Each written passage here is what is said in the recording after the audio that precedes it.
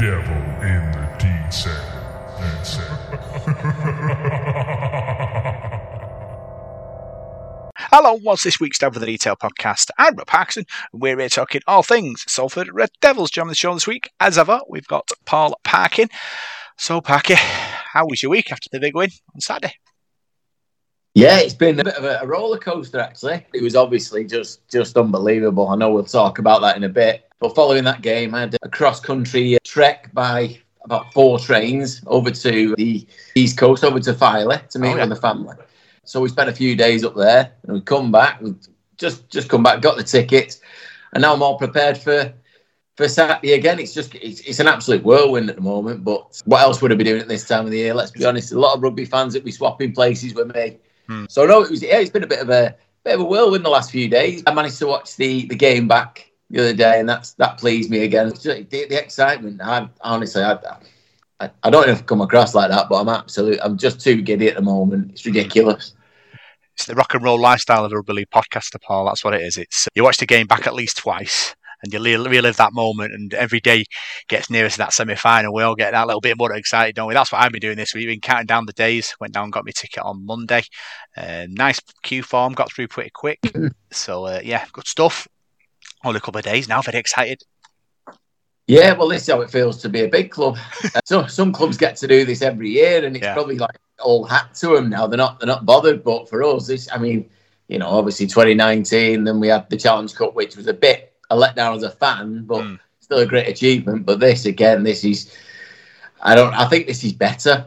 I don't know why. I just think it feels better. There's something about us at the moment that's I just can't put my finger on. But I've never seen or felt anything like it before. Yeah, it's a moment in it. It's a moment in time which we're all sharing, which is a big thing. Obviously, like you said, with the Challenge Cup, we never really got there. We got there. We played the game, but us fans didn't really experience that Challenge Cup fever. Obviously, the grand final the year before, what a magical moment that was with everybody there. And this one's going to be, even better because I think hopefully we get to the grand final. You got to lose one to win one. Yeah. And I thought when we went to play Saints, it was just about being there and experiencing it. We didn't really, and our mindset for me wasn't we're gonna go win this. We were all just like, you know what, we're in the grand final. Let's just savor every moment, which is great because obviously we don't think we're ever going to get there, but it's different this time around.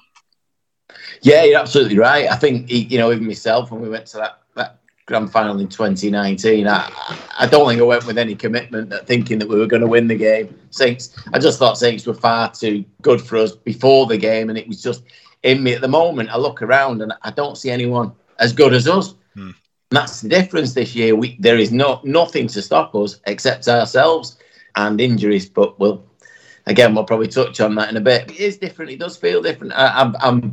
I'm confident, and it's strange. You start to feel part of this elite group of teams that, I mentioned that seem to get there every year. Well, this is the second time in 4 seasons. When you throw in the COVID bits between, so it was a bit difficult. It doesn't count. That's what big clubs do. They go back to back or whatever. They don't just go to one final.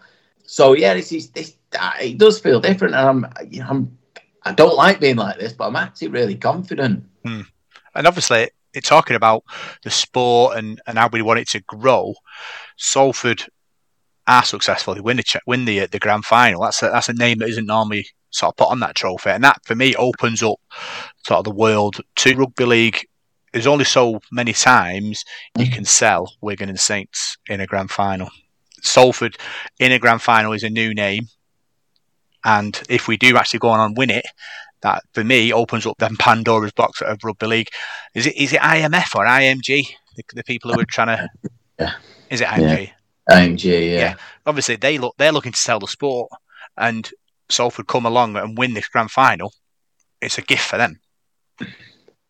Yeah, and I think the other side of it, besides the other 3 teams involved and possibly Swinton, I think everyone will be wanting us to win it. Everyone will be backing us, even at this stage, and we're still the outsiders, we're still the underdogs in most people's minds. But yeah, it'd be a massive lift for the sport to see a different team on it. I mean, we've not even got through the semi yet, but to get to the final, the other 3 have all been there and all done it and won it countless times. If you ask somebody from outside the sport, outside the heartlands, can you name Super League teams? We're not going to be one of them names. We win the grand final this year, and people start talking, and people who follow sport in general will know all about us, and it'd be great for us. And again, it's great for the sport because then people look into it and find out, and then there's people in this area and the rest of the Northwest that probably don't know too much about us, and it certainly helps sell the game. Sorry, someone just passed out. My dog wasn't here, and he's just come from absolutely nowhere, scared the life out of me. It's a massive chance for rugby league, really. We could change a lot of people's thoughts on not just us, but on the sport itself. That doesn't have to just be 2 or 3 teams every year. And the other side of it is maybe you don't have to spend millions every year to compete at the top level. You just need the right chemistry. One team, one dream, Parky. That's the message. Absolutely. So what we'll do, we'll look back at the Huddersfield victory.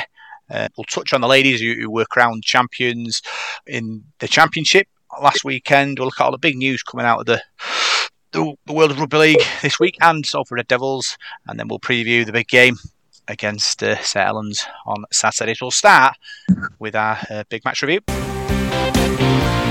You're listening to Devil in the Detail, and this is your big match review.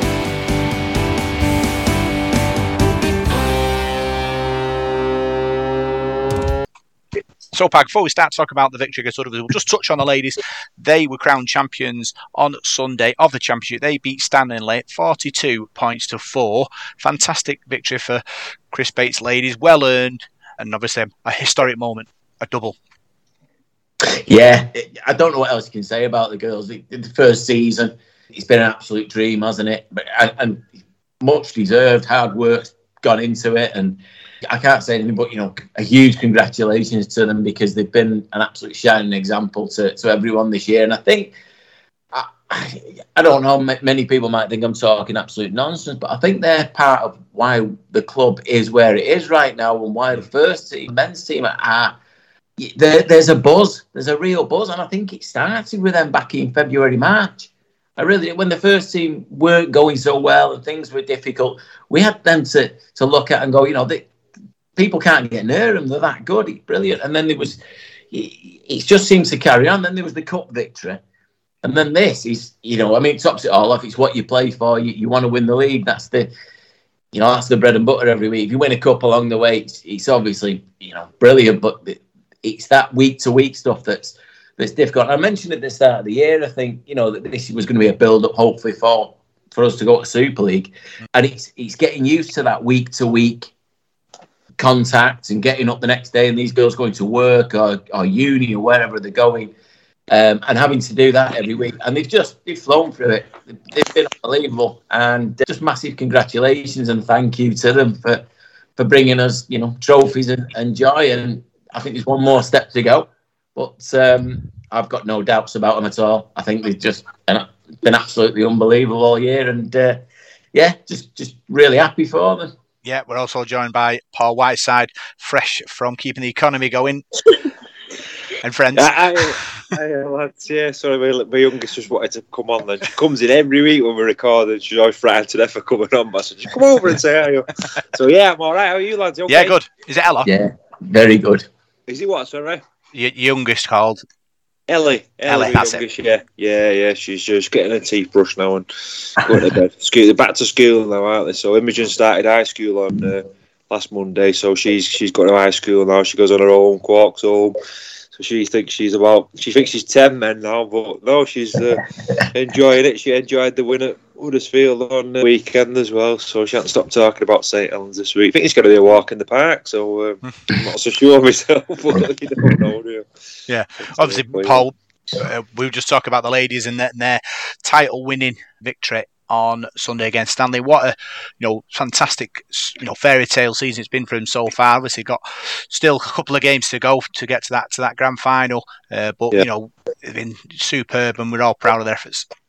Oh yeah, they've been outstanding, haven't they? And we said it every week, haven't they? The rugby they've played has been like the men's team. It's been exciting stuff. They've scored plenty of points, and I think we were talking about Stanley and saying that they were going to be one of the toughest tests, weren't they? Them and Alton, because Alton was up there as well, and they've dispatched the pair of them. So, you can't sing any higher than that, can you? Now, is it playoffs time now? It's been a journey, incredible journey. I think when you consider it's the first season, to do what they've done has been outstanding. I think both the ladies and the men's have exceeded all expectations, really. I mean, I never expected this for either of them, so shows what I know. So they've been tremendous. Yeah. The playoffs next week, they're either going to play Hull KR or Stanley at home the day after the grand final. So we're going to be obviously focused on that match and the victory against Stanley on next week's show. So that's something to look forward to. So let's move on to the men, Parky, and their victory against Huddersfield, 28 points to 0. What a fantastic win for Paul Rowley's men. He's brilliant, isn't it? I knew it was good on the day, but you get wrapped up in it, and the atmosphere was unbelievable, wasn't it? The travelling fans were phenomenal, absolutely phenomenal. But when you watch the game back, you realise how good we really were. And every week we've praised our attack, how brilliant we are to watch, how electric going forward. This week, our defence. I mean, we're up against a good Huddersfield side there, very organised, structured. Never had a threat. I never felt in danger at all. When they were 10, 15 out from our line, it just seemed like we snuffed everything out. The determination and the willing to work for each other in defence when things weren't going our way. When we went down to 12 men, again, that was something else. And then, obviously, you throw that attack on top. And that lightning kind of quick start in the first 10 minutes again, which is blowing teams away all round. Just a brilliant performance, and like I say, just a great day. Yeah, controlled, measured, calm, and electric at times, Paul. And obviously, in playoff rugby, you need to be on your game. Every moment matters, and that's what it is. We had more positive moments than them throughout the game, and now we're through to the semi-final. Yeah, it's knockout rugby league. It's like playing Challenge Cup, isn't it? Playoff games like that, you've got to be ready, haven't you? You've got to come out all guns blazing. And I think we've been playing playoff rugby league for the last 6 or 7 weeks anyway. I think in all the matches we played in. You go to the Cascade, blew them away early doors. Saints at home, Huddersfield at home, the two Catalan games. We've pummeled teams, really. I mean, the only blot has been that Leeds game, wasn't it, where we got beat there. But since then, I think the form's been tremendous. And coming out of Huddersfield, I expected Huddersfield to be fired up. I thought they'd have a game plan. Me and Imogen turned up at the match pretty nervous, and we came out and it was brilliant. It was absolutely outstanding. Again, Burgess scored from that set scrum, and things just got better and better, and you just got like a massive smile on your face while the game's on. I never worried. As soon as we scored that first try, you could just see the way the game was going to go. The lads just wanted it. They wanted everything, every little challenge. You've got like little battles all over the pitch between a centre playing against a centre, a winger against a winger, the halfback, and we won every single one. We were first to everything, and that if we can do that again this Saturday, we can turn them over as well. I really believe it. I think it was remaining focused, Parky. That was the difference. I think Huddersfield, kind of in that sort of second half of the second half, just lost the plot. They just lost all patience. Wanted to score on every tackle, and we just hoovered the ball up and we just sort of squeezed them to death after that. Yeah, it kind of, in some ways, but in a very different way, reminded me of the Catalan game at home, where Catalan threw absolutely everything at us and couldn't cross the whitewash. And I think it knocked the stuffing out of them. And then they started trying things that they wouldn't have normally tried, gone away from maybe a system that they've got. I thought the way we controlled Theo Farge on Saturday was incredible. Every time he got the ball, it seemed like there was 2 or 3 men round him, just cutting off everything, every option he had. They're a good team, Huddersfield. They've got a lot of really good players in there. But we snuffed out every bit of danger they had. They brought on Price at half-time, who's a fantastic young lad. Couldn't get in the game. You wouldn't have known he was there. But just the control, like you say, of everything that we had. When we had the ball, we looked composed. There was no panic. And then defensively, again, when we did go down to 12, man, that next set, coming off our line. That just showed the intent. There were 3 or 4 men going in, knocking players over. And it was just a brilliant all-round performance. And to nail somebody like Huddersfield in the playoffs on their own patch, at this stage of the season it's an incredible achievement and massive credit to the whole setup. So, looking back at the tries, really good tries. Like you said, the Joe Burgess one, the Brodie Croft break for the Callum Watkins, a little kick through by Mark Sneed for the Ryan Bradley effort, and Andy Ackers going 70 metres and throwing the most outrageous dummy, and Tuilala here going for a hot dog. Salford finish the round. Oh, sorry, I thought you were talking about. What, Tuilala are you going for? An hot dog? Going for a hot dog with that dummy. Oh, right, yeah. Well, yeah, it was an outrageous dummy, wasn't it? And we needed that, didn't we, that stage in the game. I think it's always nice to finish off with a try, isn't it? And we dominated that game so much. But just going back to what you were saying about the defence there, I thought the biggest cheer of the day came when we were down to 12 men and we defended that set after Ryan Brown. The crowd just lifted. It was amazing. It was the defence. I thought they were like Trojans, weren't they? Jack Ormonroyd, when I watched the game back, he was like a man possessed. He's just running around making tackles, and the whole lot of them really. I thought it was an outstanding performance. But yeah, Andy Ackers deserves all the accolades in the world because he's been brilliant. I think the second half of the season has been better than the first for him. He's just got better and better each week. He's confident now. He's a player playing with lots and lots of confidence. He knows when to run. And I think that's down to the coaching as well. They've sort of had a word with him and said, go for it. And he has done, and dropped his shoulder there and went and, chucked an outrageous dummy. But no, it was great to get over for that try and to see that sort of sea of red behind the sticks. I think it's something that's going to live long in my memory. That I thought was an amazing finish to the game. Yeah, talking about the crowd parking, the atmosphere, unbelievable. I got in about 45 minutes before kickoff, bit early for my liking with my son and that, but the atmosphere was fizzing then. And as I got nearer to kickoff, the noise got louder and louder. The song got sort of more consistent, and wonderful 80 minutes of constant songs and constant noise. A throwback, I thought, to sort of the early 2000s, but on a much larger scale. Yeah, we got there. We went on one of the many coaches from the Dog and Partridge, and you got a feeling then it was a bit carefree. Usually you get nerves going to big games, and everyone just seemed really relaxed. And then a lot of them went in the stadium. I stayed outside with my brother and his nephew and one of my mates because they were finishing off a beer like you do, and all of a sudden you could just feel this vibe coming from the ground. We were stood away from it. We were probably 500 yards away. And then all of a sudden this song just struck up from nowhere. And we all just stopped and looked, and we just stared at the back of a stand. We weren't, we didn't look at anything. But the noise from inside, and I was like, get a move on because I need to get in there. It's unbelievable.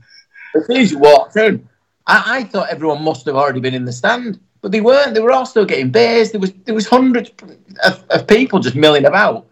I thought, well, if this lot are out here, how many are in there? And then when I walked through, I was just like, wow, this is unbelievable. This is what we want every week. You know what I mean? And to be fair, this is what the team deserve right now, and the club is what they deserve every week. That kind of following, that kind of support, it was something special. And like Paul said, and yourself there, Robbie, something that will stick with us. Like the Wigan semi-final a few years ago. Hopefully, like this Saturday. Moments like that in time you just don't get. And I think there is something special about Salford fans when they get like that. I don't think other teams back their clubs in the way that we do. I don't know what it is. We appear to be more of a, I don't want the bad element, but more of a football crowd. And that's a thing you don't get with other clubs. So no, it's brilliant atmosphere. And obviously the performance. I think it helps to have that many fans behind us. It felt like a home game. Yeah, I'm sure the players, during warming up or whatever else, must have felt it, and it must have given them a real lift. Yeah, and I think obviously what's happened with the Queen this week, and everything's been quite solemn and reflective, and everything's been quite subdued with it on the radio and on TV, everything, but that opportunity to get to the ground and let all that sort out. I think Paul helped. I think it was sort of a mad moment where I think we started singing the national anthem with about 5 minutes to go in that first half. But there you go. Yeah, well, we set off really early.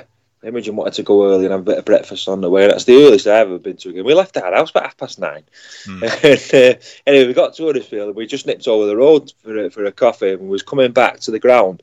And there's like some houses off that Leeds Road, like a bit of an housing estate and then a bit of a bridge. And we was coming over that bridge and all of a sudden, like Parker said, you could hear the singing start and it was like, wow. That's our supporters, and it was like going to Old Trafford and Main Road or something, years ago, and it was, and I just said to her, then I said, let's get in there as quick as we can, and we did, and it was one of them. We went and sat down to the front because it was that busy. I said we better go to the front because otherwise everyone's going to stand up, and I said you won't be able to see, so we ended up going down to the front, and I sort of turned around and you could just see all the faces of people you knew and you recognise, and it was like Barky just said, they nailed it. Salford supporters to me are a different mentality, they're a different breed. I don't disrespect any rugby league supporters, but I heard what a few people said of Wigan and Saints. I think when you've had the success they've had, I think you do have a bit of a different mentality. I think for us it's a bit of a way of life, really. And I am a bit... It's funny this, might have said it before, I'm a bit worried, really. Not worried, but sort of scared about Saturday. I'm scared about getting to the grand final because I think if we do win it, will my relationship with Salford change because we've won something, and will it become like Man City where it was good when you were crap and you were getting beat all the time, you enjoyed it. Now you've won something, is it going to change? But I don't know. Of course I want us to win something, but I come home on Saturday and I'm in my house and I don't know what to do because it just feels like an out-of-body experience because I'm not used to going to Huddersfield and winning 28-0 in the playoffs. I just sort of floated home back down the M62 because I didn't know what was going on. But you two might better identify with that because when you've watched Salford a while, it's a bit weird, isn't it? I remember 2002 when we were relegated. Before then, I thought we were the best team in the country. And that relegation, I had to change my mindset, thinking, we're not even Super League now, and obviously we're now on this journey. Will my mentality change if we actually win something? Don't know, my head will explode before that, Parker. I think it'll be a moment because everything we've gone through, all the ups and the downs, the £1 million miracle, all the the last minute winners, last minute losses, all will just come flooding back for that one magic moment. Yeah. Yeah, it's an interesting one, isn't it? I was agreeing with what Paul was saying there. I think something would change if we won something major. And I was trying to work out then in my head, what would it be if we won the Challenge Cup or if we won the league, which would have that effect? Because the cup's the one thing we've always wanted. It's it's a real enigma to us, isn't it? We're going back to 1938, the last time we won it. We just not our thing. We have won the league more previous than that, although none of us are going to be remembering us lifting that trophy. But at the same point, it's a strange relationship we have with the club. And I think it's that underdog thing that we love that makes us love the club like we do. And I think if we won the Challenge Cup, that magic, that mystique of the cup would go away because we'd say, we've won that, but it'd still be, but we've won the cup once. It's not. You win the Super League. We win the league this year. That's a massive statement. That's over a whole season. We have then been the best team. That means we're the best team in the league. Not a one-off cup win. It is a different relationship. It means that next year we have to compete again. Yeah. We can't do what we did 2019 to 2020 or 21. We've got to be the big boys again then, and that's where it becomes a little bit difficult, a little bit different for us. But I won't mind giving it a go, by the way. So if the players are listening, don't take your foot off. don't take off the gas, basically. Well, that's it. It's playoff rugby, Paul, and they've been on this kind of like sort of level performance, really at a high level. Because I think in 2019 we were rising, weren't we? And every week we say, have we got another level to go? But this team, we're not having to ask that question because we're already at a high level. Can we go another level to beat St Helens on Saturday? Because Saints are a top team, and we're in their own backyard. Will we need to go up a gear to what we're experiencing now to turn them over? And that's the big question, isn't it? Yeah, it's the question I ask myself every week, or I've been asking myself for the last 2 months. I go to the match every week and think, right, is this going to be the week where it all comes crashing down? And they surprise me. They just come out every week and blow teams away, like the Cass game, the 50 points. I mean, where did that come from, really? I mean, we should have probably won a close game there, but then you got Huddersfield and win 28-0. You got a Catalan and get 40 points. The Saints at home game, you've just beat the 2 grand finalists from last year. You've not just beat them, you've absolutely wiped the floor with them. So we're, out of all the teams in the league, a lot of the games are close at the moment. I watched the Huddersfield game when they played Wakefield, and I watched that game, like the highlights, and I thought, we can beat them. Because they've just edged it. But we'd have played Wakefield and we got 40, 50 points. So, in a way, I'm not really that worried about St Helens because, do you know what? I've got to St Helens like you have for years, thinking, God, we've got to play well to win here today. We've got to play well to compete, to keep the score down. I'm going to that game this weekend thinking, St Helens have got to play well to beat us. They're going to have to play well to beat us because we're playing so well. I think we can dictate the game. We can take the game away from them. So I think they need to be more worried about us. And I've noticed on like social media and that their supporters are flapping a bit, really, going about injuries and this, that, and the other. I'm thinking, you're scared of Salford. You're scared of us. You've got the cartel of Leeds, Wigan, and Saints in this last 4, and then Salford. And them 3 teams are scared of us. We're dangerous because we're not got all the money they've got, but we are the danger men. We can take it all away from a lot of them, and they know that, and there's nothing they can do. We're coming for them. We're coming for them. We're coming for you. Yeah, I've read that on Twitter as well. The Saints fans are Salford's a favourite. So I was like, I've just walked in some kind of parallel universe here, Parky, where we're like the best team in all the land, and we're going to go and steamroll Saints. And it kind of worries me if a parallel universe collides with a universe, we could cause trouble. I mean, thinking back, we're looking at, what was it, 1980, the last time we won. We beat Saints in St Helens. I mean, it's just not a place we go and win, is it? It's a bit like Headingley has been for many years. It's a bit of a graveyard for us. Even that alone, the weight of history on that, it would make Saints favourite. Never mind anything else. I don't buy into any of that. I don't buy into half the injury stories, by the way. I've heard it all before. I think somebody mentioned on Twitter the other day, it may have been Roy Ellaby, I'm not sure. So somebody said about back in 87, 88, when we played Wigan in the semi-final of the Challenge Cup at Bolton. And all week they were telling us that Andy Gregory wasn't playing. Sean Edwards had flu. Ellery Hanley couldn't play. Turned up on the day, we were the ones with players missing. They were at full strength, the mighty Wigan at the time. And you just don't buy into this nonsense. Yes, they have got players missing. We know they have. That's without saying. But I think there is a little bit of worry. I think the other worry for them is that they're going to get beaten off the small club. If they get beat off Wigan or they get beat off Leeds, people go, well, yeah, that could happen. You don't get beat off Salford in the semi-final. I think that's what they're worried about. That's all to look forward to now, isn't it? And that atmosphere and everything. I'm getting butterflies now. But just going back to the Huddersfield game, if we perform like that again, we get to that level. We're talking about levels. We just get back to that level, we can win that game.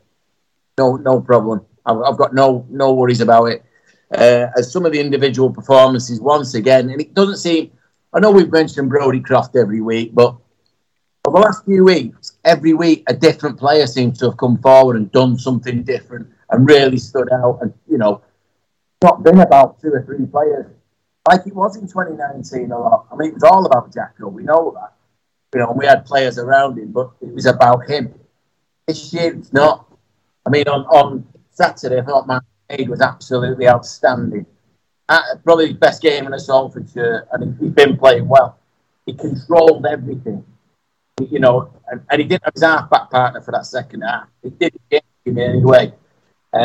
We mentioned Andy Ackers, who absolutely phenomenal. That form, the week before, it was the likes of Tim Laffey doing it, Brian Britt. That's what we've got now. You can't just watch one or two Salford players. You've got to watch them all, and I think that puts it in really good stead and makes it a very, very for this. Paul, you spoke to Kurt Haggerty after the game. This is what he had to say.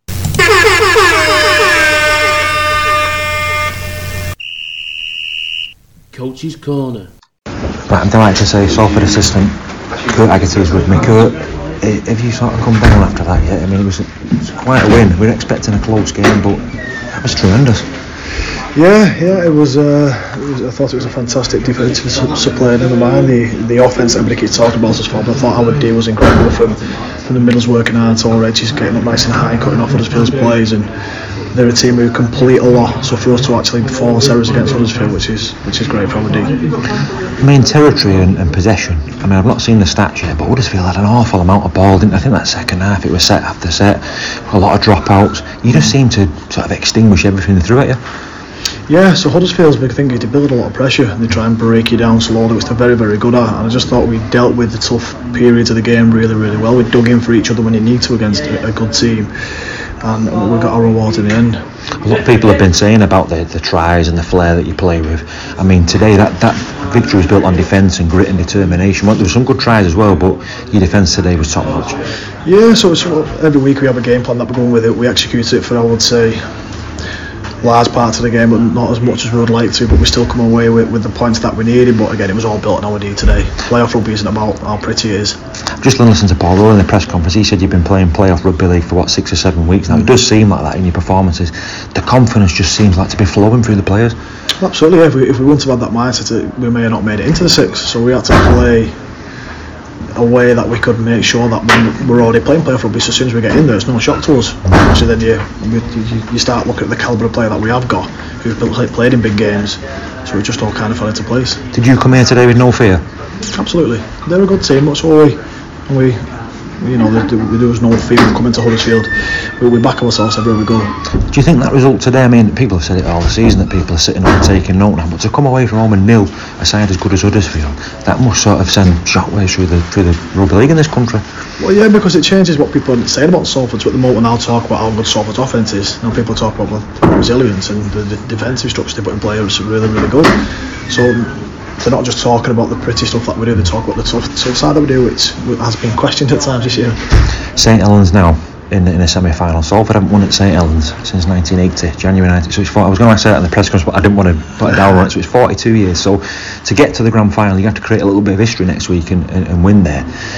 You absolutely battered St Helens at Salford, but it's a different mindset going to the Totally Wicked Stadium. It's a tough place to go. They're a good home side, aren't they? Oh, well, they're a fantastic team. They're searching their own little bit of history, aren't they, in the trying to get the 4 grand finals. So for us, nothing will change for us. We'll go to Saints as underdogs. We'll go and play our style of rugby and defend tough, and it's going to need a lot of luck, but hopefully we'll come away with the win. A bit of a blow today. I mean, Ryan Brierley got sin-binned. You had to do it tough there with 12 men. That was the defence. I thought was really dug in. I think there was a set after he'd gone off, and it was the biggest roar of the day from the supporters, keeping Huddersfield out. Yeah. Again, I thought the middles in that period of the game really worked hard for us, but I probably want to give a big rap to Chris Atkin. So Chris Atkin comes off the bench, goes to full back, then goes to loose forward, then goes as a half back. You've just stole my thunder there. I was just going to rap Chris. He's been incredible anywhere we've put him. He's tough, he's resilient, very talented. So Chris is a big part of everything. So if it's not quite going our way, and we're lucky we've got a squad where we can put people anywhere who fit into a system, and Chris is fantastic for that. You, Paul and Danny Orr have got a big decision to make next week over your half back. It's looking like it. Brodie Croft went off, didn't play that second half, but you adapted so well. I mean, a lot of teams could have gone into the shell there, but you carried on. As you said, the valuableness of Chris Atkin, if that's a word, valuableness, he never let Salford down, does he? No, he's a very, very good player. He's just the fortune. Do you think he's an underrated player, Chris Absolutely. Atkin? Yeah. Chris Atkin's been fantastic since the first day me and Paul walked in here. He's professional, he's tough, he's committed. Well, look at the size of him, we put him at 13 loose forward. So I can't speak highly enough for Chris. He's fantastic for us. So a big week this week now. Is it a day off for the players now and a bit of rest and recuperation before you get back into training for Saints? Yeah, we'll probably hit the ground running hard probably around Tuesday when we get them in Monday. But Tuesday where we formulate our game plan. and then we'll go from there with it. How much are you enjoying this season, Kurt? Obviously you're number 2, you've coached in Super League before with Lee. How much are you enjoying this? Because I suppose pressure's on you, but pressure's on Paul as well, because he's the head coach. But like Paul says in the press conference, he always involves you, he brings you in as a team. You've got a great working relationship with Paul, haven't you? Oh, fantastic! Yeah, I've known Paul a long time, and obviously I've worked with him at previous clubs. As I said, I was in Super League fortunately last year, and I was offered another job to keep going at Lee, but I had the opportunity to come here with Paul, knowing how Paul would work with me and let me do my own thing here. So especially blending my style with Paul's style, which has really worked for us. So yeah, I can't praise Paul highly enough for the way he's let me do my business with Salford. Do you feel a part of Salford now? Because I know the supporters took a bit of a shine to you as well. You always seem to have a smile on your face. How good was it when you saw those supporters celebrating after the game? You must be absolutely buzzing. Oh God, but I still come out and do this with a warm up. So I went with a warm up, and today was just like a inspiring thing. It was incredible. I hope they've took to me. I hope so, but no, yeah, they're incredible. Yeah, they're great. They certainly have, mate. You enjoy this week. Good luck against St Helens next week, mate. Thanks for speaking to us. Thank you. So, Kurt Haggerty, pleased with the result? Yeah, he was. He's a nice fella, Kurt Haggerty. He's very quiet, really quietly spoken. I mean, that interview sounded like we was at a funeral, didn't it? Because we were both like really quiet, but we was in a corridor and Paul Rowley was round the corner talking to Trevor Hunt. So I didn't want to like shout or anything, but no. And you know, a bit of history. Kurt Haggerty's dad, Roy, his late father, Roy, played in 1980 in the game Salford won. He was on the bench for Saints, so there's a bit of history for you. And yeah, so I think he's done a good job. I think he's got a great partnership and a great understanding with Paul Rowley. Paul brings him to all the press conferences. He sits with him, and you know he's very much he's very humble. I think Paul Rowley. He doesn't take all the limelight. He likes to share it out and say, yeah, you know, Kurt's doing a good job, and brings players into the press conference as well. And I think there's not many other coaches who do that. You know, he really does like to, you know, give him a good mention. He mentions Danny Orr as well, and no, I think Kurt's been great this season for us. I think the players have took to him, and yeah, it was good to chat to him after the game. I'm just gutted I didn't see Ian Watson's press conference, because I was hoping to see Ian Watson, because he did say hi to me when he walked past, but I couldn't go to his press conference because Paul Rowley was on first. So I would have liked to have heard what he had to say, but I listened to his interview after the game, and he was quite complimentary to us, actually, wasn't he? So I think he knew that it was a good win for Salford. Yeah, he talked about the good defence, talked about the edges working hard, talked about going into the game with no fear, Paul, and that's what it is. That's what it was. There was no fear, and the result was done.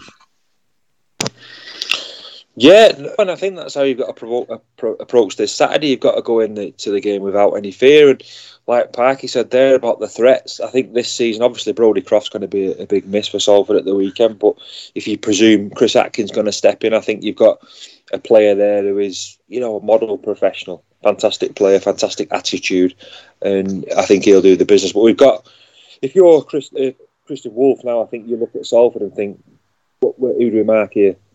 Who do we go for? Who do we concentrate on? Because Tim Lafire's good, that Dion Cross is all right, Chris Atkin, Ryan Brierley, Callum Watkins gets the ball out. Who do you target? Because they've got, it's where the point's going to come from. Mark Sneed as well. You know, the way he, like Parky said, I can't agree anymore with Parky. I thought Mark Sneed directed the team, managed the game. As soon as he kicked that penalty goal the other doors, you knew how that game was going to go. He was going to manage it superbly, and he did. Yeah. Unfortunately, Parky, like we've just touched on, Brodie Croft failed a head test and was unavailable against St Helens. But, you know, what another great performance it was for him in that first half.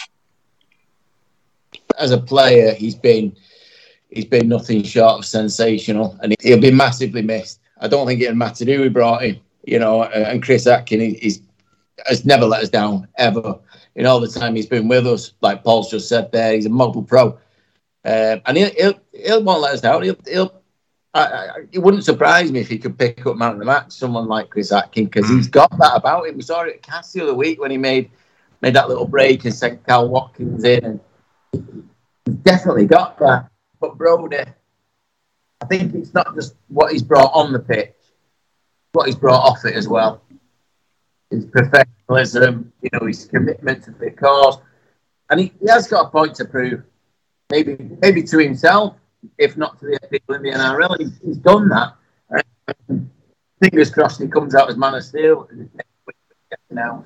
He certainly should, because he's been phenomenal. But at some point this season, I mean, we've been very lucky with the injuries that he hasn't had any. But at some point, you're always going to have to live without a player like that.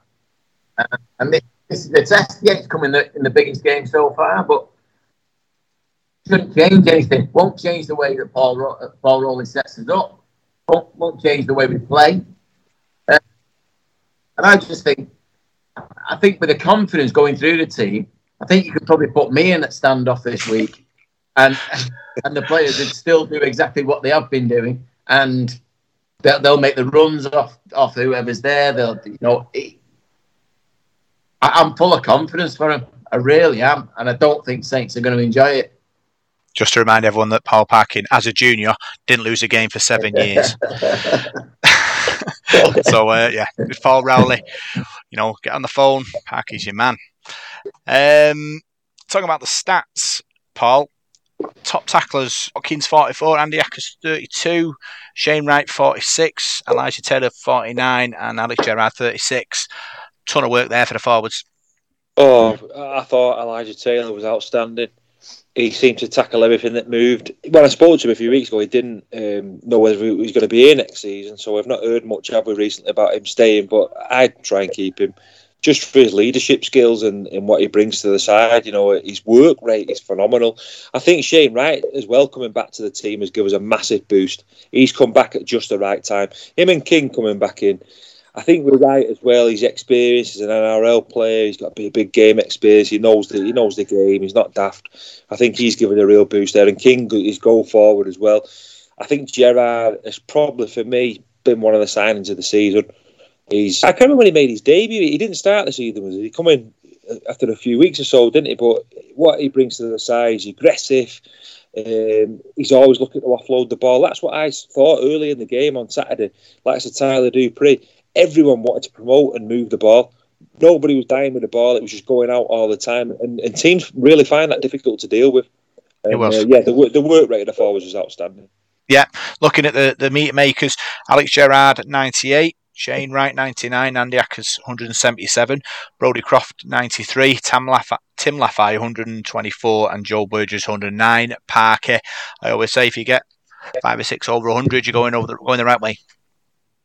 Yeah, it's generally the forwards that I would label that at. They're the ones that have got to make the meters. Your backs get a little bit more freedom at times. Maybe not in the centres like Tim Laffey, but your fullback and wingers get the ball generally from a kick and they get 10, 15 free meters anyway.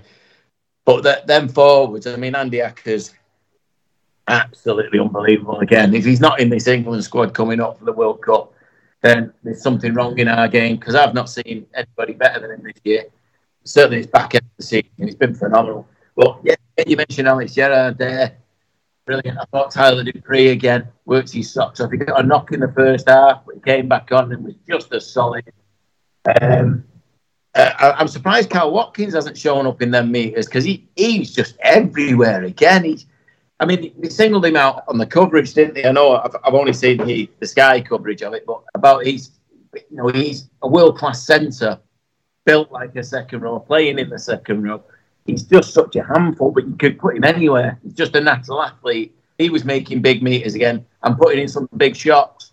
And it just gets up and gets on. There's never seen it holding his leg or, bear in mind the injury he did have. But no, them forwards, Paul was right with Shane Wright. Absolutely spot on. Since he's come back, he's made a massive difference to the pack.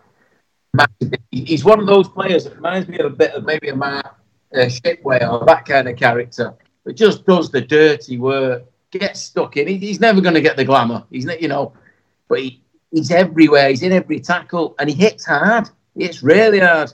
And him and Elijah Taylor in the back row, it gives you that freedom to have a Callum Watkins to go and just play with a bit more freedom. It's been brilliant since they've come back. And then Big King, he just makes me smile. He's one of them players, again, going back to players of the past. He reminds me of like a Phil Lulawai character. He always seems to be smiling. You know what I mean? He loves the game. And it's just great to see that our forwards are having such a massive impact, because, as we know, earlier in the season, that wasn't the case. And that's why the likes of Andy Ackers have come on so much, because they created the freedom, opened up that space for him to run them extra 10 metres in. Just a brilliant all-round performance. The stats are obviously great to read, but You only have to see what you see with your own eyes to realise how good we really are. Yeah. So big thanks for your 3-word match reports and man of the matches.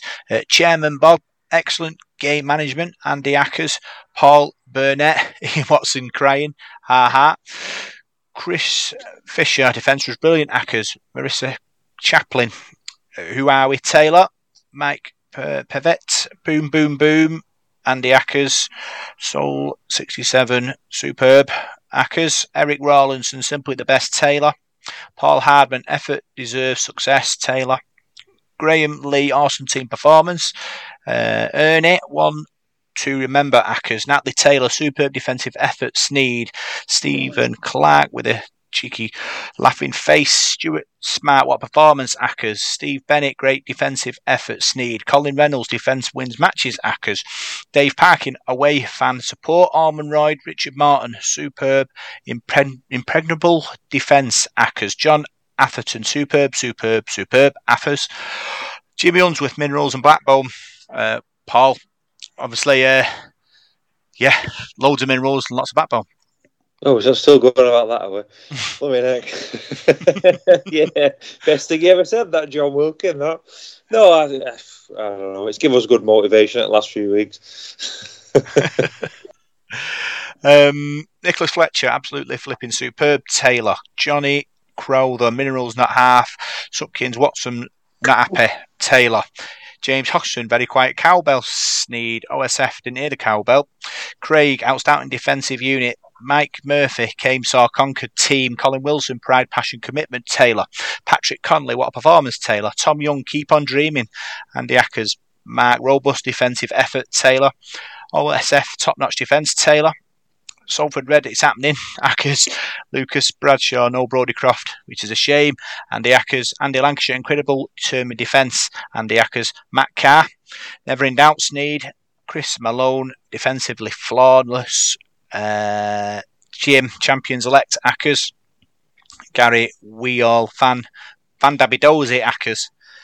So Parker, the Twitterati are in joyous mood. Yeah, and once again this week, there's no outright right sort of winner there, is he? Of any man of the match sort of poll, if you like. There's so many players get mentioned, and so many that could have been that weren't. That did, like we mentioned, Shane Wright, it does that work that people don't generally get to see. But it's just great to see everybody just loving it. The last couple of months have been something special, haven't they? We've been on this podcast for a while, and the amount of times we've had to discuss a poor performance and try and put a bit of gloss on it, or try and make light of something. At the moment, it's difficult to stop smiling.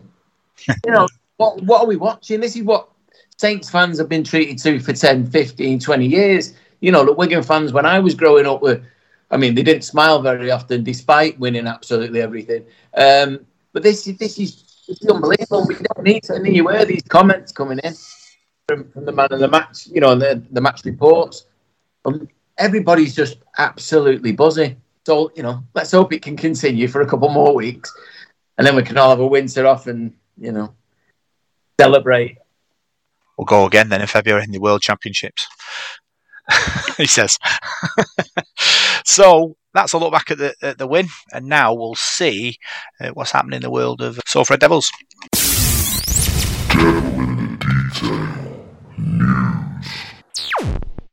So we'll start with the big news. 3,000 tickets shifted at Parker for the big game on Saturday. Tremendous support. It's going to be another noisy one.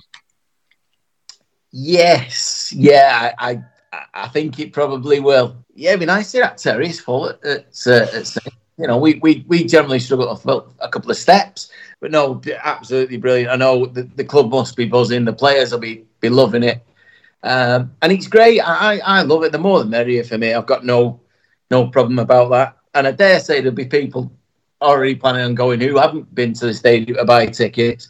There'll be people we won't know about who are going. So. I could see it being chaos on the night, so I'd get there early just to secure your spot on that terrace. But yeah, just brilliant numbers. I think we'll have more at Saints than we had at Huddersfield, and that was enough. So yeah, it'll be noisy. The atmosphere will be electric. it will. Because Saints fans, they make a noise as well. They're generally up for a song and a bit of banter. So it could be a good night, a really good night on the terraces. And if the game's as good as they have been recently, and as exciting as maybe the one that we had earlier this year down there, where they just picked us. What a night it could be, or afternoon rather. Yeah. 3,900 the capacity in our stand, Paul. I think it's obviously important. Obviously, if there's fans going to this who might not necessarily be season ticket holders or people who go every week, and if you're buying 25 tickets, let's say, I think it's important that somehow you can collect your new supporter data and give that to the club so they can build their database. I think it's really important. Obviously, we're getting into talking about possibly grand final appearance and massive queues, and obviously not able to sort of collect them potential new fans' data, so we can sort of spam them with offers next season or whatever.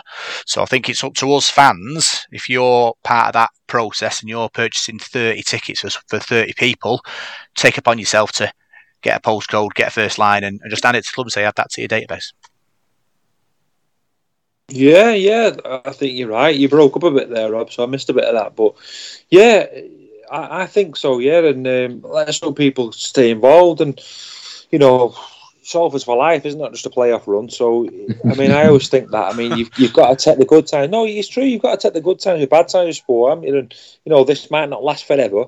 So, let's just stick with them. But yeah, if you get a load of tickets and that, yeah, perhaps just pass your email addresses on to the club. I don't know how all that works, but like data protection, all this sort of stuff. But I'm pretty sure you can do in that. But I just hope if we do get to the grand final, it's not me being a moaner, but I hope sort of season ticket holders get a bit of a first shout, because not that I'm saying more important than other people, but I don't think you should be pushed to the back of the queue if you're a season ticket holder, because you put your money where your mouth is every season, don't you? But no, the more people that go, the better. I think it'd be great. I mean, like you two, I've been to Knowsley Road when Salford played there, and that cowshed behind the goal, and there's probably been about 100 of us there, and we've just been going out, with my dad, and we used to park up in them streets and used to think, God, if we can keep it under 30 tonight, we've done well. We used to say stuff like that, and it's like, blimey, now we're actually going somewhere to get to a grand final. So, it changes, doesn't it? And I've seen Saints supporters having a pop at us saying, "Oh, you're coming out of the woodwork," and that. And I think to myself, right, if you're a Saints fan now, right, if you said to a Saints supporter, right, I want you to wait 46 years now after this season and keep going to Saints every week, and you're not going to win a trophy now for 46 years. How many of them do you think can keep the faith and keep going? Not many, I'm telling you. So no, don't have a go at the Salford supporters. I think we've been through enough hardship over the years, and I think we're going to enjoy Saturday and see where it takes us. It's going to be fantastic. Obviously, hopefully, a couple more days of ticket selling. We could be, moving to another stand, possibly Parky. You don't know. Yeah, there's every possibility. Obviously, seats, because people will be requesting seat tickets anyway. Some people, they need to sit down at a game. You can't expect everybody to be in, the great physical shape and be able to stand up for 80 minutes plus every week. It's just not going to happen. So I dare say we've already sold quite a few seated tickets. That doesn't, there will still be a little bit of space on the terrace as it is at the moment. But yeah, I think they will. I think they'll have to open it up, and I think people may be planning on travelling up on the day, just going and trying to get in. And I hope they make provisions for that just in case, because I think they might get caught out by how many Salford fans might just turn up.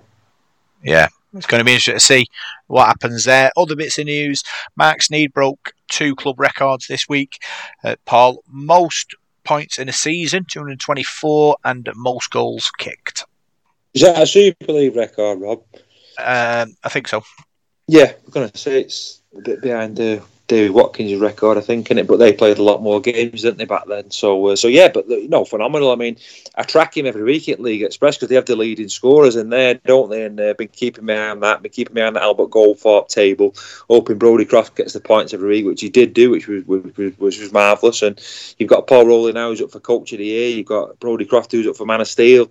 It's Ken Seo's not that far behind. Well, he's dropped behind Bevan French, hasn't he, in the golden boot, like the try scoring, but he's not a million miles behind. So it's been great. I mean, when have we ever had 3 players in a dream team and things like that. It's been outstanding, the individual performances, and like you said before, it's not just been about 1 or 2 players. It's like spread throughout the whole team, isn't it? So yeah, it's been great, been absolutely great.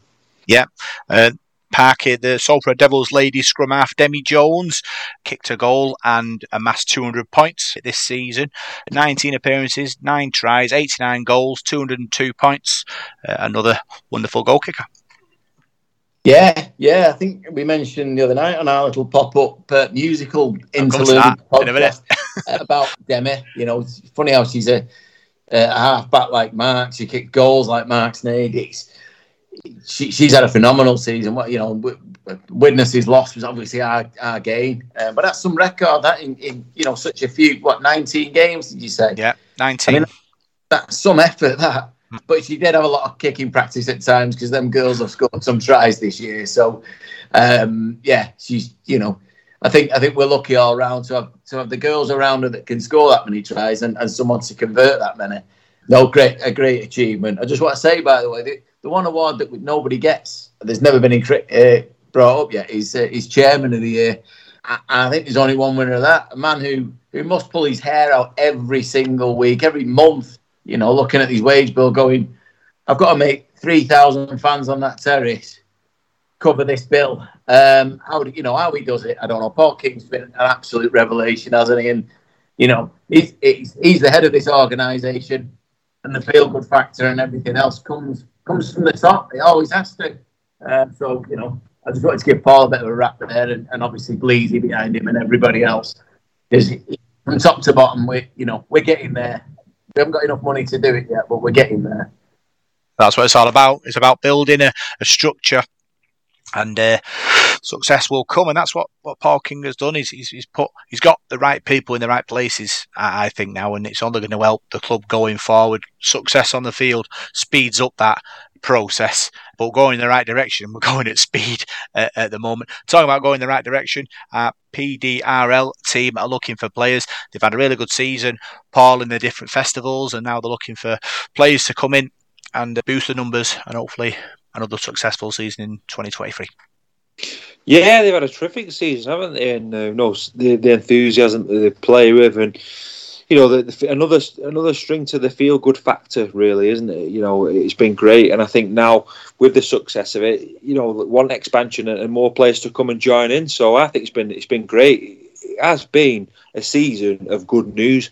Every single week, there's been something good happening at the club, and we can't mention the feel-good factor enough. I mean, you've just mentioned Paul King there, like Parky. I think, he deserves an awful lot of credit, really. I know he's quite an humble sort of bloke, and so is Bleasy as well. And they do. I mean, they'd probably bite your hand off for a bit of cash and that, wouldn't they? But we've not really got loads of cash. But perhaps sometimes in sport, you don't always need vast amounts of money to make things work.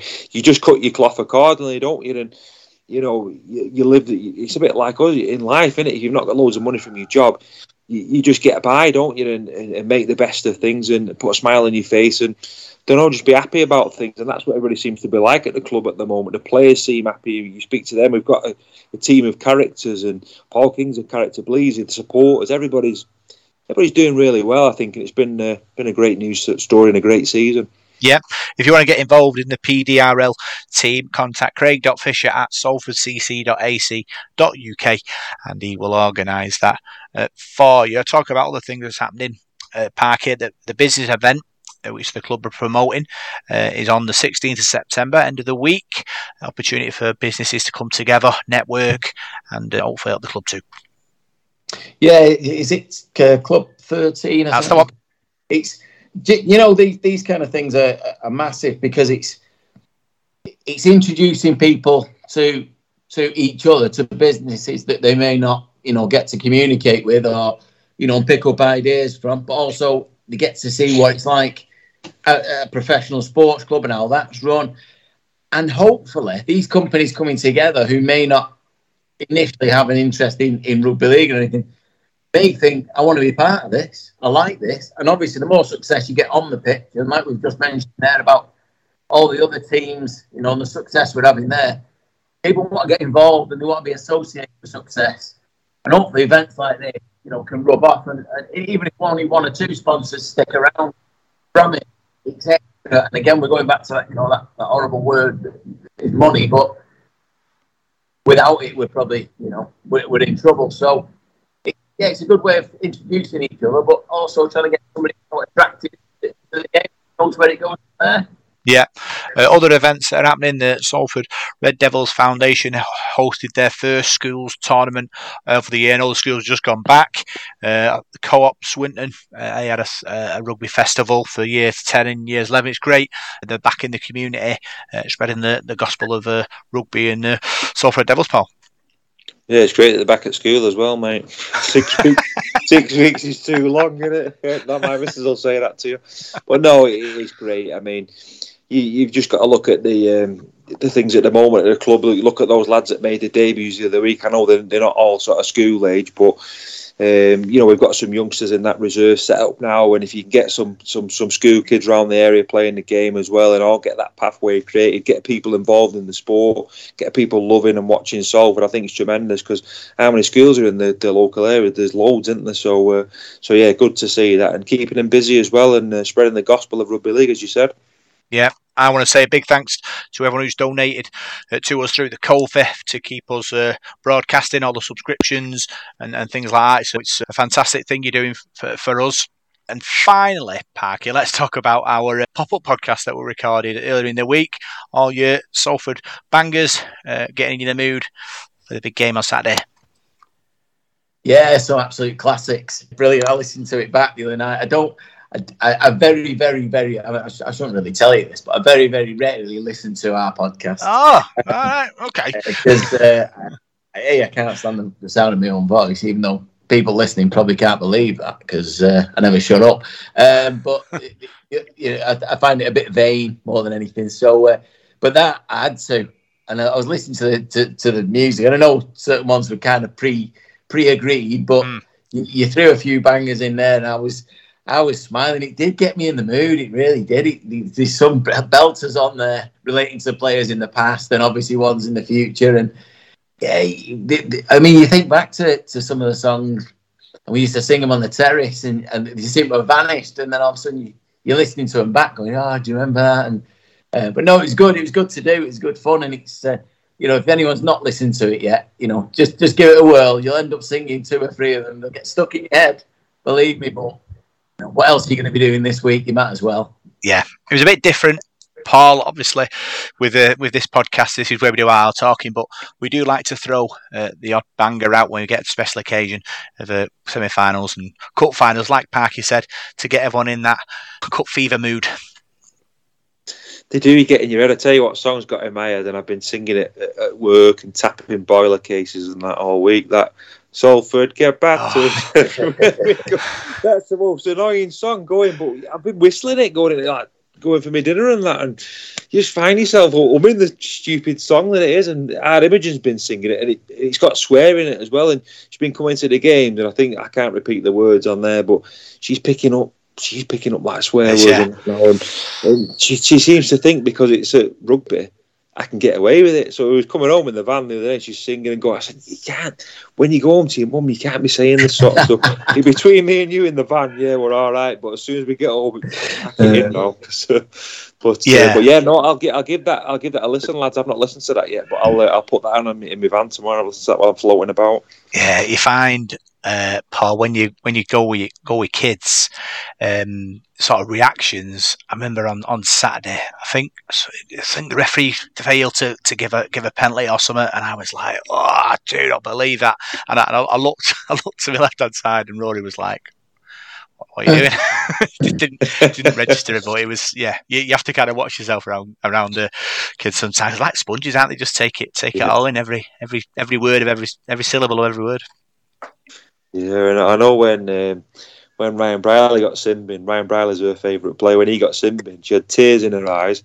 Then she started screaming at the referee, saying, "He can't do that. He's not allowed to do that. The referee can't do that. Nothing wrong with that." And it's like just explaining the rules and things like that. But no, to me, it's great. I mean, there was that many kids there on Saturday, and you could see them all enjoying the match. I've seen a few people I know, and they brought their kids, and were starting to get into it. And the more and more youngsters that go, I think it's great for the club, innit? The future's bright, the future's red. Yeah. Okay. Yeah, well, I was going to say, it's not an excuse, but these are mainly Salford kids we're talking about. I wouldn't worry too much about that. No, Angels! I have my nephew with me again, and, my brother brings him, he's to take it all with the other, with his other kids.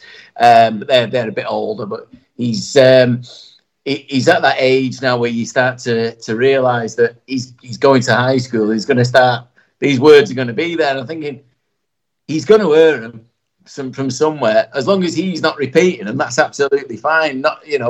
And on Saturday, I was over the moon, and the odd expletive may have slipped out, but in joy, not in anger or anything like that. It was meant as an embrace in many ways.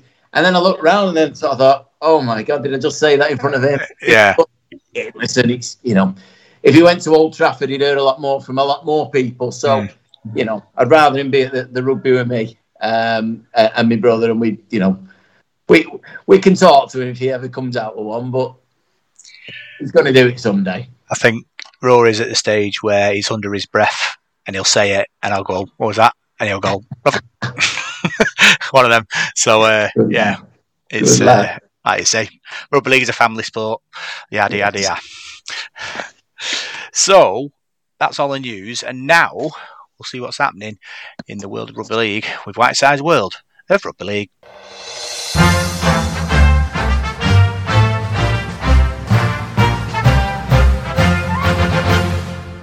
Right, well, here is this week's World of Rugby League. We'll start off this week. We've got an action-packed one as well, by the way. We've got loads going on. But we'll start off this week with the Youth Leagues, North West Youth League.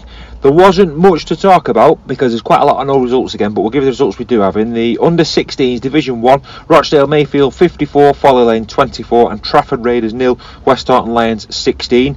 In Division 2 of the Under-16s, it was Dalton 20, Saddleworth Rangers 0. The fixtures for this week, in the Under-18s, it's the finals. We've got the Cup final between All St James and Waterhead Warriors at 3 p.m, and the Plate final is at 1:30 between Clockface Miners and Saddleworth. Both those games are at All St James this Sunday. Also in the Under-16s on Sunday, Division 1, Rochdale Mayfield at home to Lee East. Division 2, Waterhead face Saddleworth Rangers, and in Division 3 of the Under-16s, Salford City Roosters are at home to Wigan St Cuthbert's. Well, moving on to the North West Men's League. Again, there was only one result involving our local sides. Loads of no results again. I presume there's a lot of postponements as well with the death of Queen Elizabeth, so there was quite a lot of stuff going on, and I don't know, it's that time of year where there tends to be no results. So Wednesday there's a match in Division 2 between Wigan Springview and West Taunton Lions. Wigan Springview won that by 32 points to 24. And there was also a result on Saturday in Division 4 South and East. That was Burton Woodbridge 12, Higginshaw 12. The fixtures for this week, there's just one. On Saturday the 17th of September, Division 4 North and West, it's Golborne Parkside against Higginshaw. The National Conference Leagues, well, the season's hotting up there. It's the playoffs. I'll give you all results from that. It was a grand final playoffs elimination semi-finals at the weekend in the Premier League. It was Lock Lane 4, Siddle 36. In Division 1, there was a game in the Premier Division between Thatto Heath Crusaders and Wathbrow Hornets that was postponed.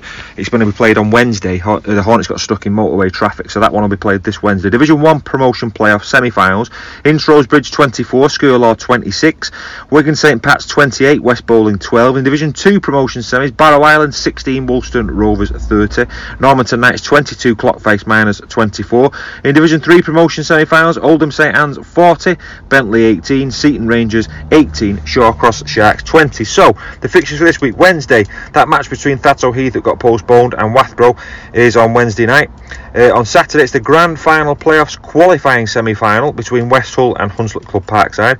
The elimination semi-final will be played between Thatto Heath or Wathbrow against Siddle. So Thatto Heath and Wathbrow have got a busy week. In the promotion finals, Division 1, Wigan St Patrick's face Skirlaw. In Division 2, Clockface Miners against Woolston, and Oldham St Anne's are going for promotion. In Division 3, they're playing the Shawcross Sharks. So an action-packed Saturday there in the National Conference Leagues. Well, travelling across as we do every week, 12,000 miles over to, it's about 12,000 miles I think, to the NRL, over to Australia. It was the finals week 1 over there, and there was some cracking matches. Melbourne Storm I backed Melbourne to win this game. They cost me a few quid in an accumulator because I got all the others right, but Melbourne were beaten 20 points to 28 home to Canberra Raiders. A real seesaw game that. Melbourne had spells in the game, then Canberra came back. They led 16-8 at half time. It was 20 points to 22 until about 7 minutes to go when Canberra got a late try from Rapana, so they've won it 28-20. In another game, Cronulla Sharks, they continue their good run, or they don't. They got beat 30-32. Sorry, I misread that one. They were beaten 30-32 by the North Queensland Cowboys. So the Cowboys and the Sharks have been the Form 2 sides coming into the playoffs, so that was a cracking match there. Sydney Roosters 14, South Sydney Rabbitohs 30, and the Penrith Panthers came from behind in that one. They won that 27 points to 8 against Parramatta Eels. They led 7-6 at half time but stormed to a victory in the second half. So finals week 2, Friday the 16th of September, Parramatta Eels play Canberra Raiders. That's at 10:50 on Sky Telly. And on Saturday the 17th of September, Cronulla Sharks play South Sydney Rabbitohs at 11 a.m. on Sky Television as well. Right, let's get back to domestic action now. Promise not to make any mistakes, and has made a few mistakes. They're a bit nervous about Saturday. But here we go. Betfred Super League Eliminators were played. Weekend just gone, as you know, Salford with tremendous victory over Huddersfield Giants on Saturday, 28 points to 0. The night before, Catalan Dragons 10, Leeds Rhinos 20 in a really ill-tempered match over in Perpignan. So Leeds and Salford both through. Betfred Championship, round 27. This is the final round of the Betfred Championship. Bradford 10, Widnes 23. Halifax Panthers 22, Featherstone 24. Leigh 64, Batley Bulldogs 6. London 20, Barrow 30. Whitehaven 40, Newcastle Thunder 24, York City Knights 74, Workington Town 12. The match between Sheffield Eagles and Dewsbury Rounds was postponed. Widnes 4, Halifax Panthers 32 is a round 26 game played last Monday, so Halifax with a win and a defeat there. In the Betfred League 1 qualifying playoff, North Wales Crusaders 12, Doncaster 26. In the elimination playoff, loser going out of that one of course, Rochdale Hornets beat Oldham in a bit of a derby match there at Spotland, 38 points to 24. So Oldham bow out, Rochdale Hornets progress. So the fixtures for this week then. Wigan play Leeds on Friday night. That's the Betfred semi-final. Winner goes through to the grand final. That's an 8 o'clock kick-off on Sky. St Helens play Salford on Saturday, 1 p.m. kick-off. The winner obviously goes through to the grand final to meet Wigan or Leeds. Exciting times. Betfred League 1 elimination semi, so the loser of this one goes out. North Wales Crusaders against Rochdale Hornets. That's a 5:30 kick-off on Saturday. On Sunday there's a Betfred League 1 qualifying semi-final. Winner goes to the grand final in this one at Swinton against Doncaster. Loser gets another bite of the cherry. I think the loser will play the winner of North Wales and Rochdale Hornets if I've worked it out right. The Betfred Championship is the eliminators this weekend. No dates or times have been confirmed yet as I record this on Monday, but Halifax will play York City Knights and Barrow will play Batley. So that's it. That's all I've got for you this week. Sorry about the mistakes. Very nervous about Saturday. Take care this week. You know, enjoy it this week, the build up to the match, and I'll see you at I don't know what it's called, that ground now, the Totally Wicked Stadium, is it? I'll see you there on Saturday. Take care. Ta-ra. So that was Whiteside's World Rugby League, and now we'll look forward to the big game on Saturday. It's time for the Devil of the Details Big Match Review.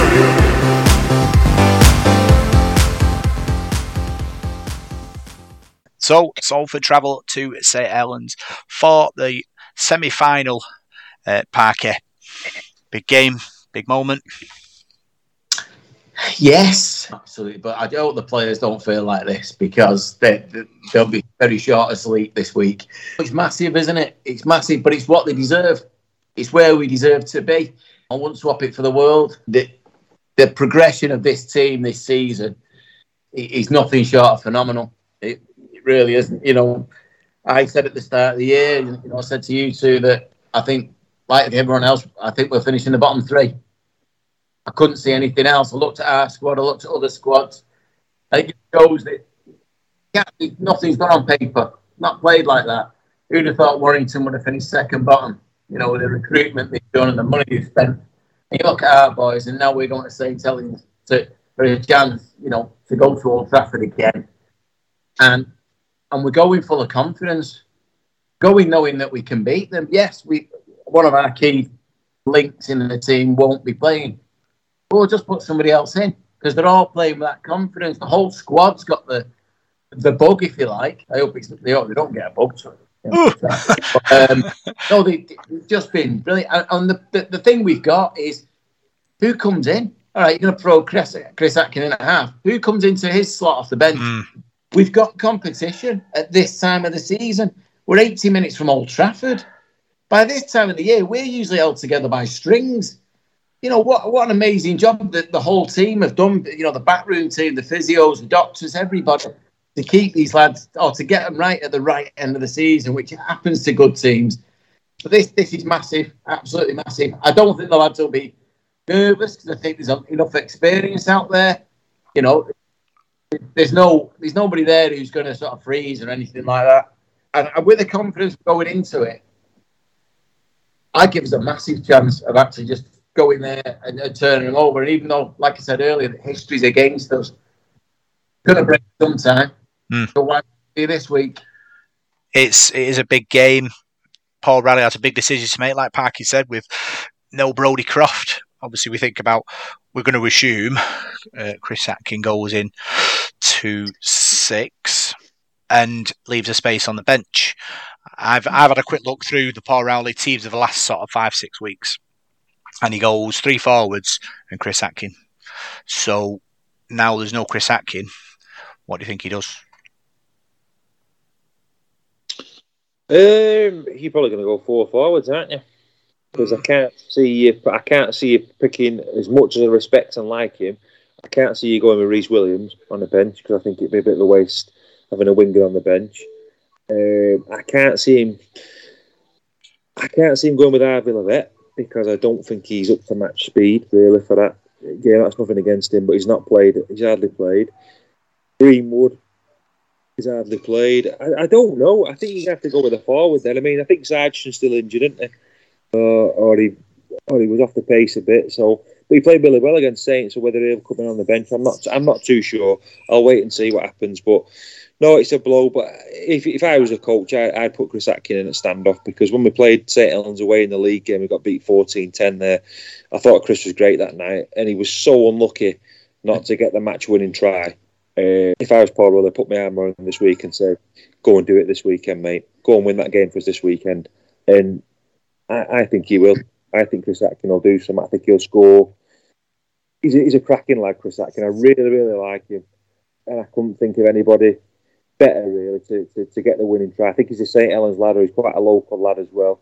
He's been one of those players that's been, model pro throughout his career. Never moaned. Never been one for the headlines, and that just gets on and does his job. I hope he gets the nod, and I hope he goes and gets the winner. For me, Parker, it's process over people, and the balance is just right. So I'd go 3 forwards, and I'd have either Amir Burra or Morgan Escaré. Both pivots in a fashion. Not as creative, I'd say, as Chris Atkin, but similar kind of players. I know it'd be a big ask for Amir Burra, because obviously new into the team, not played much this season. It'd be one of them moments that he grows or he shrinks if he gets the opportunity. Morgan Escaré, French international, been there, done it. He might be more suited to that sort of pressure cooker atmosphere of a Super League semi-final performance. So for me, it's got to be one of them two and keep the system. Well, I've been thinking about this today, and I think he will obviously start with Chris Atkin. I can't see why he wouldn't, but he does have another option, and I'm not condoning this option, but he could move Ryan Braley to standoff, a man who knows all the pivot moves, who's been linking that role together all season, and put Morgan Escaré at fullback. Not something I would do, but Ryan Braley with Sneyd and Brodie Croft have been that little triangle of, they know each other so well. The only thing I would say is I would put Harvey Levett in on the bench as a 4th forward who can play in the backs. He can play centre, but he comes on in the second row. Callum Watkins could move centre if he had injuries or whatever else. And the other week, Harvey Levett played standoff. So obviously, Paul Rowley believes he can play halfback. Now, again, not something you condone, but if you're halfway through a game, you've got to move things about. I think Harvey Levette's got that flexibility and that versatility. So it can't be him or Brian Lannon. Brian's not played the last couple of weeks, but I think he's had certainly the back end of the season. I think he's had the best back end of this best half of the season I've seen him have. He's another option. But that's what I'm saying. Even Greenwood could come in on the bench. You know, he's a big lad who's also at some point in his career played out wide, strangely enough. It's a good headache to have. And obviously, like say, Amir Burra is a hooker. That's the role that needs filling most of the time when you do that. But has he played enough? Is he ready? I don't know. The only people who know are those in the camp. You know, that's what you could do. But I think you don't want to move too many pieces from what you've been doing. So it's straight swap. It's just who comes in on the bench, I think, for me. I think you put Atkin in a stand-off. You know, you leave everybody else where they are. Probably have to go with 4 forwards. Be interested to see what happens with the team selection on Saturday. Referee is Chris Kendall. I know there was a bit of a hoo-ha on Twitter. Parker's got his head in his hands already. But, you know, it doesn't matter. It doesn't matter, Parker. We're a good team and we're in form. We play by the rules. We'll win the game. I'd love to believe that. I think we can play by the rules. I'm just not sure the referee can. I think Paul Hume, it was who put on Twitter today, the amount of times we've had him and how many games we've won.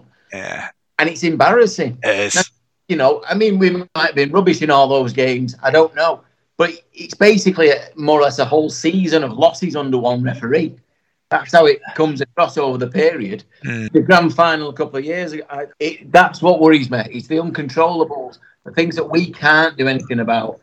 If we're allowed to, you know, play our game, which is we need quick play the ball, because that's when we have the best success, when Andy Ackers gets 10 yards out of half back, or, you know, we get the right space to play the game, and we do get a fair crack of the whip, then we'll be fine. It does worry me, but I don't know. What can you do? It's on the TV. Everybody's going to see it. So if he does have a stinker and he does get things wrong, he's going to risk getting a grand final out of it. I've got the stats here, Paul, and our win ratio under Chris Kendall is 23% win ratio. I think we've lost 3 games that he's been in charge of us this season, which was Saints away, Wigan at home, and was it Warrington at home? I can't remember. There was 3 games that we've lost anyway with him. And I've also looked back as well that we average 1 win every year with him in charge. So Saturday could be that day. Yeah, I think the St Helens away game, I think they won that with 2 penalty goals, didn't they? 14-10. And if you go back to that grand final, I'm not having a pop at Chris Kendall. I thought that grand final, he just seemed to be a bit pedantic to me. And if you're going to be... Do you know what? That Robert Hicks refereed that Huddersfield game. I'm not saying because we won. I thought he was really, really sensible. He sort of understood that it's a playoff game. Tempers are going to be high. I need to referee this with common sense and get that players are hyped up. And that's what you want. To me, them playoff games, you should be like... You know, like when you watch the referee in the State of Origin games, they let little things go because it's a big game. It's not just a regular league game. This is big. So, you know, if he bashes him on the head or he has a go at him or chucks a punch at him, you know, we'll let it go because tempers. And that's how the referee should. But to me, there's a lot of referees now, and he's one of them, Matt Kendall, James Charles, another one. They're like the school teachers, the way they penalise and everything. And to me, you've got to have a bit of give and take. And I don't want to see a game which got a load of penalties. And I want to see Salford and St Helens go hammer and tongue. Do you know what? Last week I thought it was brilliant. Chris Hill, Jack Ormer did a bit of a set too. It was great. That's what rugby league's all about. That's what gets the crowd up. We love to see that. Don't be simbing them for that. Have a chat with them. Say, look, calm down, lads. Brilliant. I thought it was great from Robert Hicks. And if Chris Kendall referees it like that, you won't even notice him. It'll be the teams you're talking about and not the referee. Parker, you have one opportunity to pass a message on to the players before this big game. What do you say? I think, obviously, there's no pressure. No. But go and enjoy it and do what you've been doing. That's all they can do. You are good enough. You know, that's all there is to it. Go and do what you've been doing, and enjoy what you do. I've got, you know, like I say, there's no pressure from. We'd love to win. We know we would. I think all three of us here would agree that no matter what happens on Saturday, this season has been nothing but a success, and you know we can't heap enough praise on this team and the coaching staff. So, from a fan's point of view, for me, I've just loved this last 3-4 months have been absolutely phenomenal, and I've got no pressure on the players at all. I'd love to win, but if they don't, well done for what you've done this year, and thank you. But just go and play the way you've been playing. Entertain us. If we win, we win. Simple. Paul? Yeah. What would you say? I just keep it simple, Rob, to be honest with you. I mean, there's that saying gets said a lot. A friend of mine said that a number of years ago now, that give us our hearts and we'll give you ours. And Vinny, who said that, passed away a few weeks ago. I heard from one of the supporters, and he's watched over a long time. And, you know, I think that's who you've got to, if I was Paul Rowley, I'd say get out there and do it for them lot behind the sticks. Do it for them lot and do it for yourselves. And, you know, there's people who are no longer with us who watched Salford for years and have never seen us lift a trophy. And let's go out and put a few things right. You know, St Helens and Wigan win stuff all the time. Let it be Salford's turn now. Go and take this opportunity with both hands. Go and grab it. I would say it's a moment, it's an opportunity, and it's in your hands. And at the moment, we've got it. Whatever it is, whatever good teams have, which get them over a line in cup competitions and in league competitions, the last 8 weeks, we've got it, we've had it. So there's no reason to doubt yourself or think, oh, are we good enough? Because the last 8 weeks, let's say, shows that you are. And I always believe something wonderful is about to happen. And I do believe that's the case. And I think on Saturday, it's a springboard, isn't it? It's a springboard to greatness, to etch yourself into the club's history, really. And I just hope that obviously you'll go home and you'll with your partners and your kids, and you're playing for them, you're playing for your family, and you're playing for yourself, and wearing your shirt. Obviously, us fans will support you to the moon and back, but really it's about you and putting in that performance that will hopefully be enough to take us to a grand final. So after that deep and emotional moment, Parker, give us your score prediction. I haven't thought about this. I forgot about this bit. We do it every week. No. Still top of the league as well, the prediction league. Is there? I'm going to say St Helens 16. Salford Red Devils 24. 24. 16. Oh. I've wrote mine down at League Express. Hang on. St Helens 18. Yeah. Salford 25. 25. So I'm going fairy tale stuff. Yeah, because that's what this season is, really. It's a fairy tale. So I'm going to go Saints 6, Salford 40. 46. And Max need double. Do you know what, Rob? I can't even say to you that's ridiculous, because something like that could happen. The way they play in this season, something like that could happen. I'm not saying it's gonna do, but I don't know. Let's just win. The pressure's on Saints.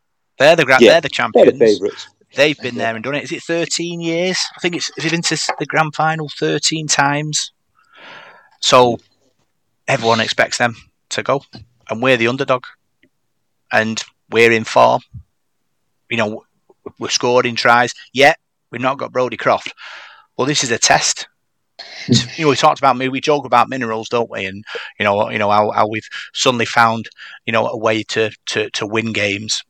But this is the ultimate mineral test, isn't it? If you can go to the champions away from home and win, Parker, without arguably your star player, shows what minerals are all about. Yeah, I think just going on from that, obviously, Paul Rowley will just remind the lads of the sacrifices that they've made all year to get to this. This is what they've been working for. But, do it for Brodie. Do it for Brodie. Simple. He's been inspirational. He's been he's one of the reasons we are where we are. So just remember that when you're going out there. He is, he's still here with us. Let's get him to a final. One team, one dream. That's what it is, Paul. Yeah, and I think you probably got some players in that side as well, without being disrespectful, like maybe Alex Gerrard, who's come in, and Dion Cross, and people, Chris Atkin for another one, who probably never really dreamt about getting to grand finals. They've never really played for a Wigan or a St Helens or a Leeds or anybody like that. And now they're sort of 80 minutes away. This could be the absolute pinnacle of their career. Jack Ormeroy is another one. He's, 30-year-old now. He's probably playing the best rugby league of his career. If I was Paul Rowley, I'd be saying to him, you've got a chance now of going to a final and winning a major trophy. And, something you can always hold to your heart and show your grandkids, I've won a Super League medal. No, let's go and do it. I mean, these sort of opportunities don't come along very often, do they? But someone said that the other day. I mean, in 2019, I never thought I'd see this again, and here we are 3 years later, and we're nearly there again. So I don't know. So things can happen if you work hard enough for them. Things can happen, can't they? But yeah, let's just hope. 1980 is a long time ago. My dad was telling me about that the other day. He went with his mate Billy to that game, and he was only 21. My dad then wasn't married, didn't get married till the September. And he said, all my married life, we've never won there. And he said 42 years is like a lifetime. He said, think about how, I wrote about a bit of that in the preview this week, how much the Britain has changed in 42 years. It's crazy. So yeah, let's get that monkey off. I mean, the Leeds one from 1977 to 2009 was long enough, but I think 1980, now I think it'd be special to go and win there. And the added caveat of that, to get to a grand final as well, and to sort them smug sort of St Helens supporters out and rub their faces in it. I'd love that. So that's the end of this week's show, Parker. All got a bit sort of tense in the last 5 minutes. Yeah, well, if we're just thinking about if we're feeling the nerves, I think the lads are feeling right now. No, all we can say is, it's been a great little chat this week again. We're all on a high. It's been like that for most of the year, and all I can say is good luck to the lads, and just go and enjoy yourself, boys, and let's hope we've got another joyous week to talk about next week. Yeah, another great show. Paul, obviously, all set for the big game Saturday. Yeah, I can't see you, Rob, on the video, but I could see Parky before, and I thought he was going to well up. He's really emotional, and a bit like me. I feel the same. And I think any Salford supporters will be, you've watched them a long time, seen the bad times and that. I mean, these are the times where you've got to enjoy them. You've got to soak them up, and because you never know if we're going to get these opportunities again, do you? So yeah, to the supporters, I just say enjoy this week now, enjoy the build-up, enjoy the day on Saturday, and whatever happens, you'll still be a Salford supporter on Sunday morning. So yeah, enjoy it. Yeah. So big thanks for tuning this week's Devil in the Detail podcast. I'm Rob Parkinson. You can find us on Facebook, Devil in the Detail SRD. You can find us on Twitter at DITDSRD. And you can find us on SoundCloud, iTunes, Radio Contact, Spotify, and YouTube. Good luck, Reds. We'll see you on the other side.